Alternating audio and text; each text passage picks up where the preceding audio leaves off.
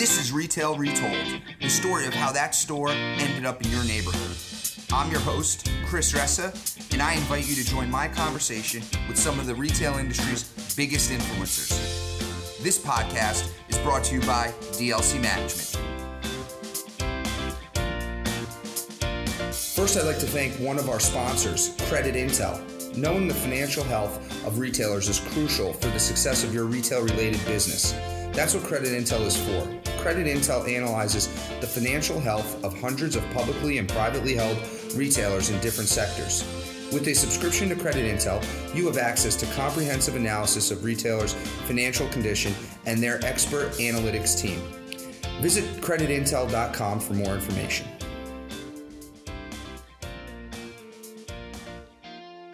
Welcome, everyone, to Retail Retold. Today is episode 3. Today, I have Doug Jerum. Doug is the managing director of Hanna Commercial, a real estate brokerage firm. Doug leads the Rochester office. I'm really excited about this. Doug is one of the more prolific people in our industry. He's a great guy, and he's done 55 Walmart Sam's Club transactions and 175 Starbucks transactions, 2 retailers that are dominating in today's marketplace. And he's got a breadth of experience that most people don't have. And I'm really excited to have you. Welcome to the show, Doug. Thank you for having me. I'm glad to be here today and look forward to talking to you. So, Doug, what city and state and what tenant are we talking about today? I think we'll talk about Walmart in Albany, New York. So why don't you take us off? Tell us about how Walmart ended up in Albany, New York.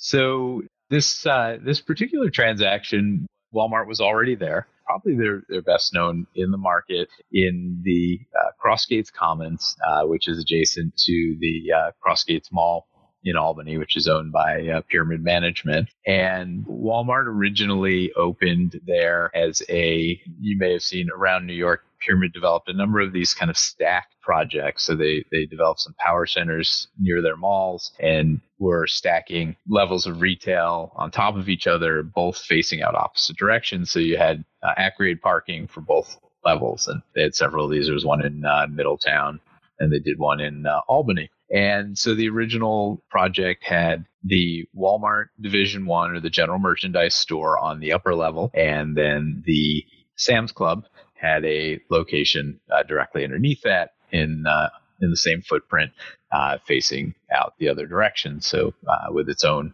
parking field. We had. And what time period are we talking about when those originally opened? They originally opened, would have been in the 90s, late 90s, probably 98. Okay.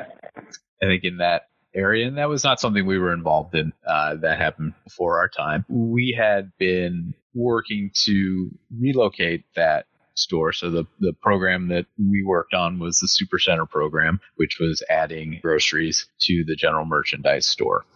And we had been working on relocating that store for quite a while and gone down the road on a number of different sites, as was pretty typical. It usually took a while to get one that worked and that everything came together on.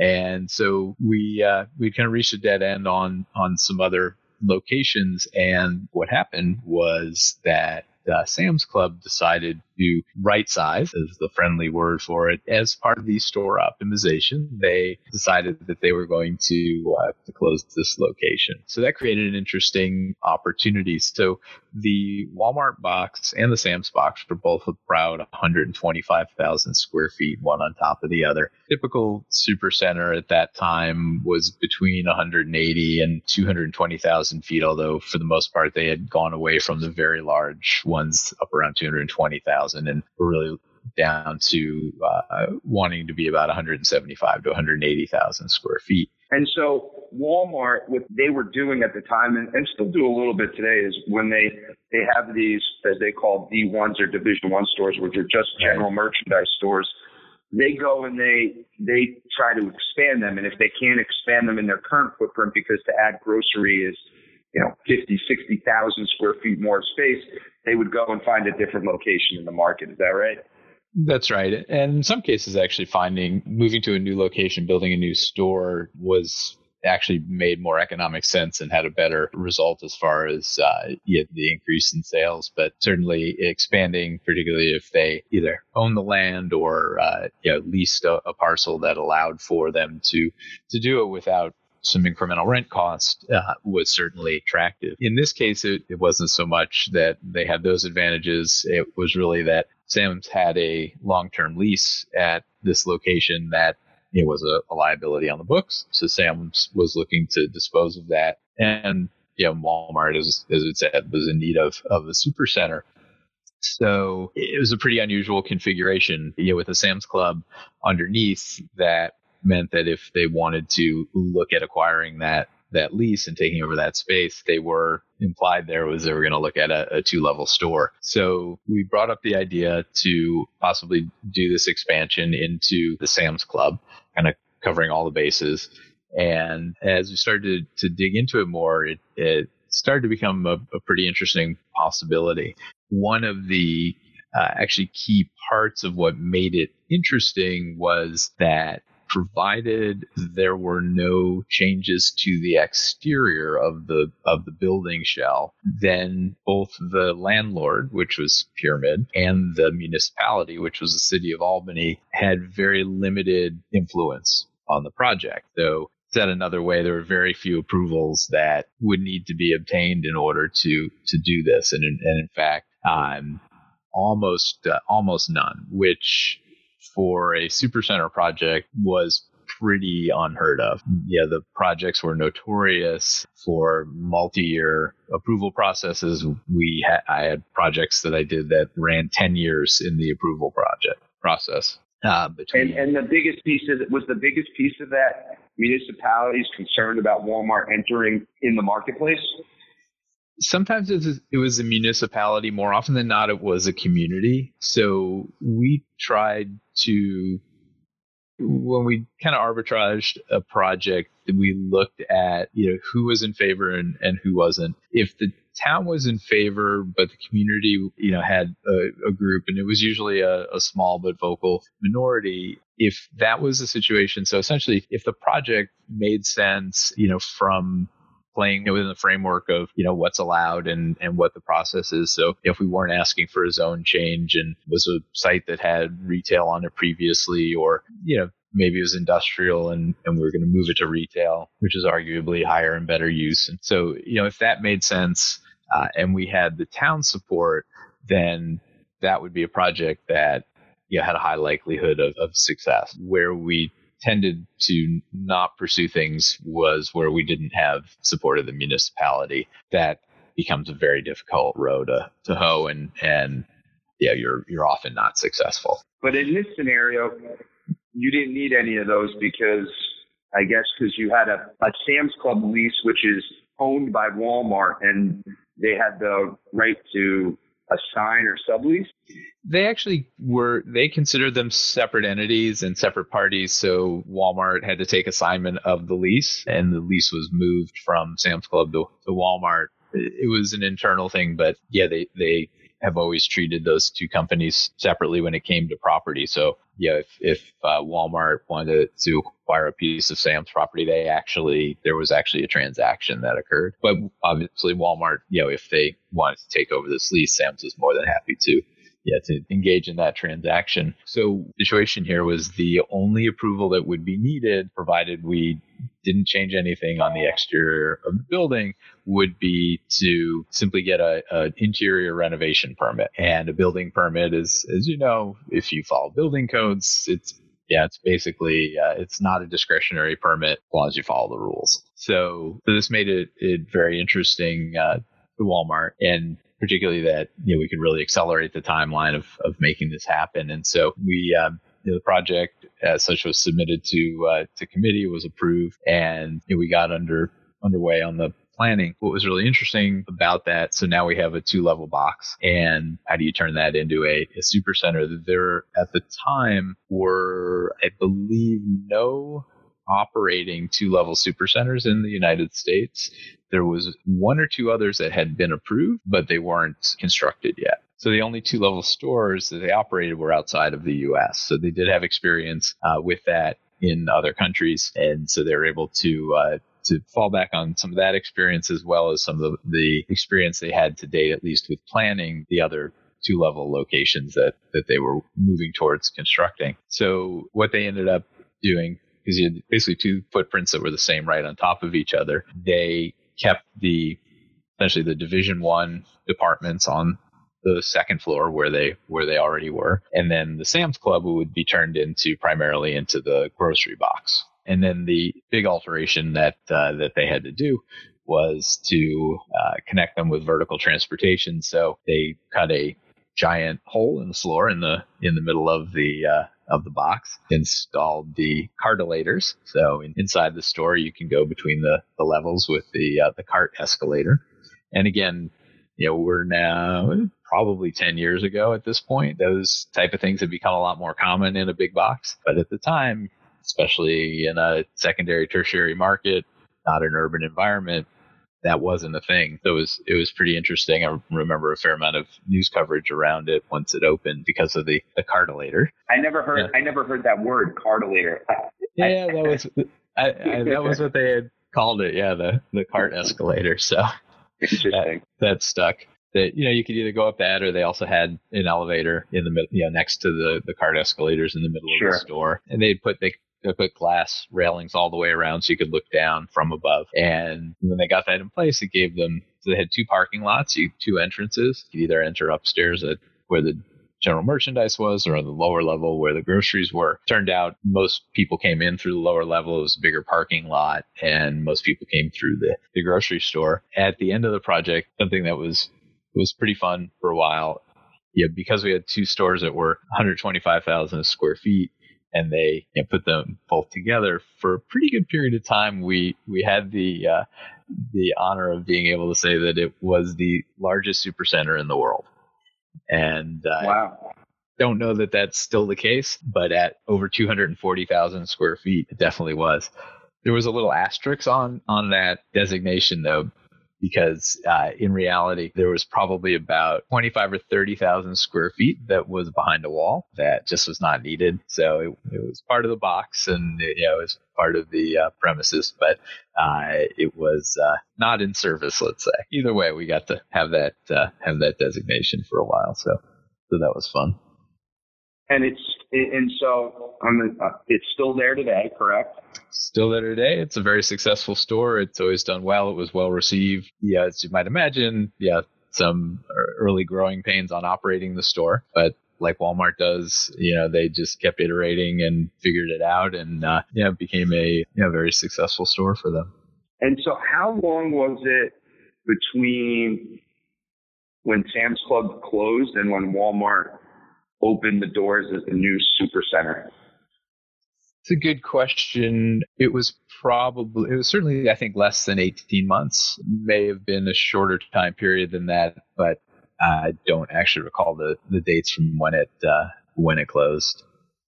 Wow, so that's they were aggressive about trying to get this open. Yeah, it was fast, and with having just interior work to do, that's much shorter time frame than a ground up development, especially without any significant permitting to do. Was there resistance from the developer?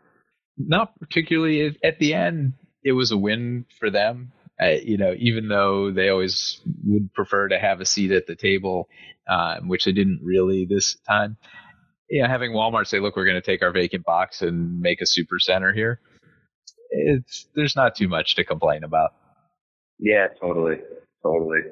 So when Sam's Club was still there, how long were you looking for a relocation? We had probably been looking for 3 or 4 years at that point. Wow. And so, you're looking to move this store, and how big of a geographic area were you able to go outside of? Not very big. So the supercenters are huge stores, but they're really community based, especially with grocery. And so that was some of the work that we were doing, was really taking the Division One strategy, which was more of a regional strategy, and converting that to a little more dense strategy, albeit with larger stores. So we were really trying to keep it within a couple miles of where it was. Doesn't leave an enormous amount of options of where you can go. And the Supercenter, how many acres would you have needed? Generally, we need around 20 acres, 16 to 20 plus, depending on what the municipality required for density and green space and things like that. Essentially, the task was a couple miles away from the existing location, find 20 acres in a very developed market. Albany, while it's secondary and tertiary, it's still developed. It's not in, it's not in rural country in, North Dakota or Iowa or something like that. And so you spend 3-4 years looking at this, and then you get this fortuitous opportunity where the Sam's division decides to close. And that's what really got this going. Yeah, 100%. I mean, we had toured multiple times, multiple sites that just for one reason or another didn't come together. Yeah, so you point out it's not just in the Albany area. It was in the city of Albany / town of Guilderland. And while there are some undeveloped pieces, ones of that size that had the infrastructure that could support the project, were limited. We were looking at a lot of industrial that we were looking at, repurposing, so demolishing, a couple 100,000 feet of industrial or more. So that was a couple of the things that we had looked at, assemblages of properties in the area, a variety of things. None of the options were, this 20 acres or that 20 acres of greenfield, and, let's pick one. We had been exhausting a lot of what I would call, creative thinking. But in the end, none of them were able to gain traction for one reason or another. And when this came along, we were still looking.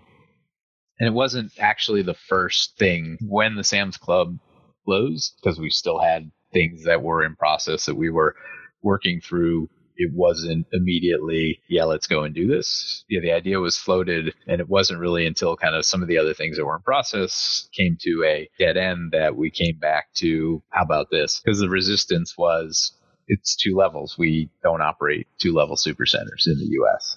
Yeah. Yeah, so that's great. So that's fascinating. So, I mean, when it opened in Albany, New York, and, Albany's a great market, just the largest Walmart Supercenter is in Albany, New York at this time period. And was it the only 2-story Walmart open in the country at that time? Did it have both those distinctions?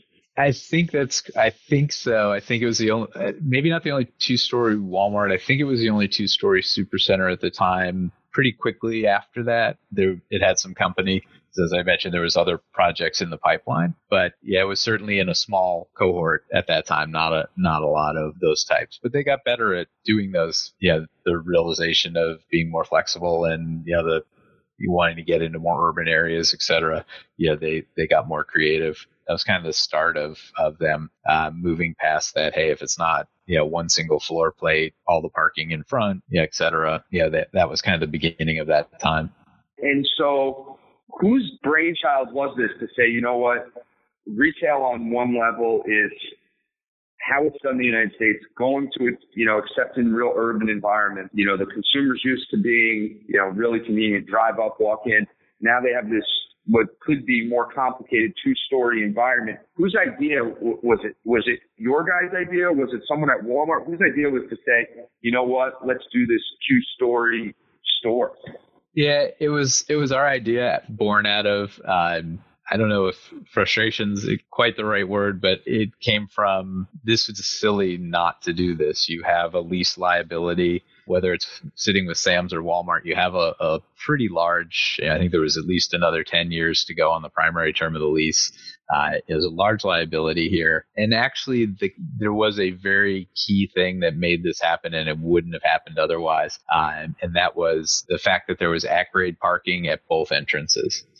That actually was what won the day and got them to be willing to do it, and was kind of part of how we positioned it, was to say, look, I get that it's 2 stories, but you don't have to shop it that way. If you don't like that, you can just park at the entrance that you like, and you walk right in. So it was tons of parking at grade for each entrance, and that was really the thing that was able to get them comfortable with doing it. And I don't believe they would have done it if it was configured any other way. That's interesting. Great challenges in retail when you have the interactions of people and physical structure are always interesting, and clearly easy access to parking was a point that was really important to Walmart. What was the process for, them? How hard was it for them to get it approved? Because I can only imagine, right, someone in Walmart going in front of a committee or a board and saying, hey, I want to do a 2-story store in Chicago or New York, and everyone gets it right away. But to say you want to do it in Albany, New York, there was probably some eyebrow raising. And I know you weren't inside their offices, but from what you do know, how did that work in them getting that approved? Was it a big struggle for them to make that happen and make that commitment? Their process was incredibly efficient, and it was always very interesting because for many, many years, the CEO and Rob Walton, the people at the top of the company still approved every deal. Huge part of their month, they put a lot of resources into this real estate committee, and it was definitely a big deal. So by the time something got there, you had lined up all the support, all the way up and down, so that when you got in the room, while things were not guaranteed to get approval, at least everybody else had vetted it, and if you got pushback, it was from that committee level and not from somebody else sort of lower down in the org chart, because you had already addressed all those things prior to getting there. So it was really more of the process of getting the earlier layers, and getting it through the process, with the director and the VP, and then their operational meeting ahead of putting it on the real estate committee agenda. And a big thing would be having operational support, right? So if the operators are on board that they think that they can operate the store in that format, then you've got a really high likelihood of getting approval. Really, everything else was kind of working for us. We're taking care of a lease liability, respectively a fast development timeline, all of these other things really helping us. And it was really just getting the operators on board to support it, which took a little bit of time. But again, I think that the parking really helped to get their support. I imagine a real estate director, walking around to the people who were in the real estate committee like weeks before, walking in their office and just going, hey, I got a crazy idea, just hear me out, to try to build consensus before getting into that boardroom to present this, the world's largest supercenter, first U.S. 2-story store in Albany, New York. So pretty interesting. So one of the things you kept mentioning, lease liabilities, Sam's Club closed and it had 10 years of lease term left. So it was going to owe the landlord 10 years of rent. And so right. They thought it was better to close the store and not operate the store and sell merchandise because they were moving it, or they just wanted to exit the market. It was, in hindsight, it was the first step in exiting the market. But actually, that's not correct. They're still there. So they had 3 stores in the market. They closed 2 of them, reduced it down to 1. I'd have to look. I believe the last one's there, although they might have exited last year. I have to go back and look. So it was a downsizing of that market. So do you know what got them comfortable that they could do a Walmart Supercenter would be great here, but a Sam's Club wouldn't be good in this market?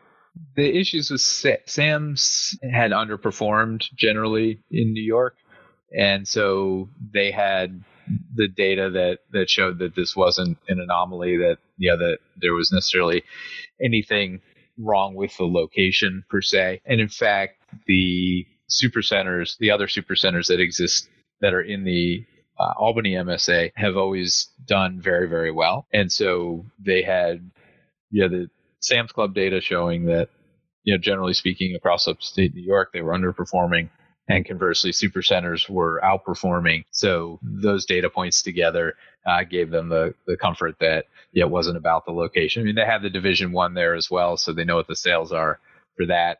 That store was performing well. So it was really able to paint a pretty clear picture that it was a concept issue, not a real estate issue. Got it. That's a pretty fascinating story. Anything we didn't talk about this story that maybe you think we should tell the listeners about? No, I think we pretty much covered everything. Things are pretty stable there. Pretty fascinating. I would have never thought that at the time the largest Walmart Supercenter in the world at any point in history was in Albany, New York, and it's pretty cool to be a part of that. Yeah, you can win Jeopardy with that one. I'll win Jeopardy with that one. That's pretty great. Last two questions we call retail wisdom. So sort of fun questions about our industry. So one is the layup, which is your best piece of commercial real estate advice to anyone on the listening out there. Since we were talking about developments and the time it can take, I'll say that a good piece of advice is it will take longer and cost more than you think. Yes. You start adding vertical transportation and cost estimate sheets, just throw them out the window. So that's right. That is good. That is a good piece of advice. It is hard to predict what's coming in development. So second one on retail wisdom, your favorite extinct retailer that you wish would come back from the dead. I'm going to actually answer that a little bit differently. I'm going to instead give a Seeing the Future award out. And that is, I'm going to give that award to Service Merchandise. In their way, they, foretold a lot of, or certainly a big element that that we're seeing in retail today, which, is all different forms of the showrooming that they did, and so many of the direct to consumer brands and, other concepts, and it's now not just exclusively showrooming like we were seeing, maybe 5 or 10 years ago, but you're seeing this combination of, one part showrooming, one part, click and collect, and one part buy in store, all kind of combined. But you can trace it all back to Service Merchandise, who was really the first one to do that that kind of showrooming. Awesome. Really appreciate it. Well, Doug, thanks for coming on and telling a fantastic story and, giving us insight into your experience, which is pretty incredible, working with a ton of retail brands, 175 Starbucks, 55 Walmart, and Sam's Clubs. Not a lot of people in the U.S. can say they've done that combo. So really appreciate your insights and take care, man. Thanks for coming on. You're welcome. Anytime. It's a lot of fun. And good luck with the podcast. Thank you for listening to Retail Retold. If you want to share a story about a retail real estate deal you were a part of on our show, please reach out to us. This podcast highlights the stories behind deals from all perspectives, so it doesn't matter if you're a retailer, broker, attorney, or an architect. Contact Diane Lee at dlee@dlcmgmt.com. Also, don't forget to subscribe to Retail Retold so you don't miss out on next Thursday's episode.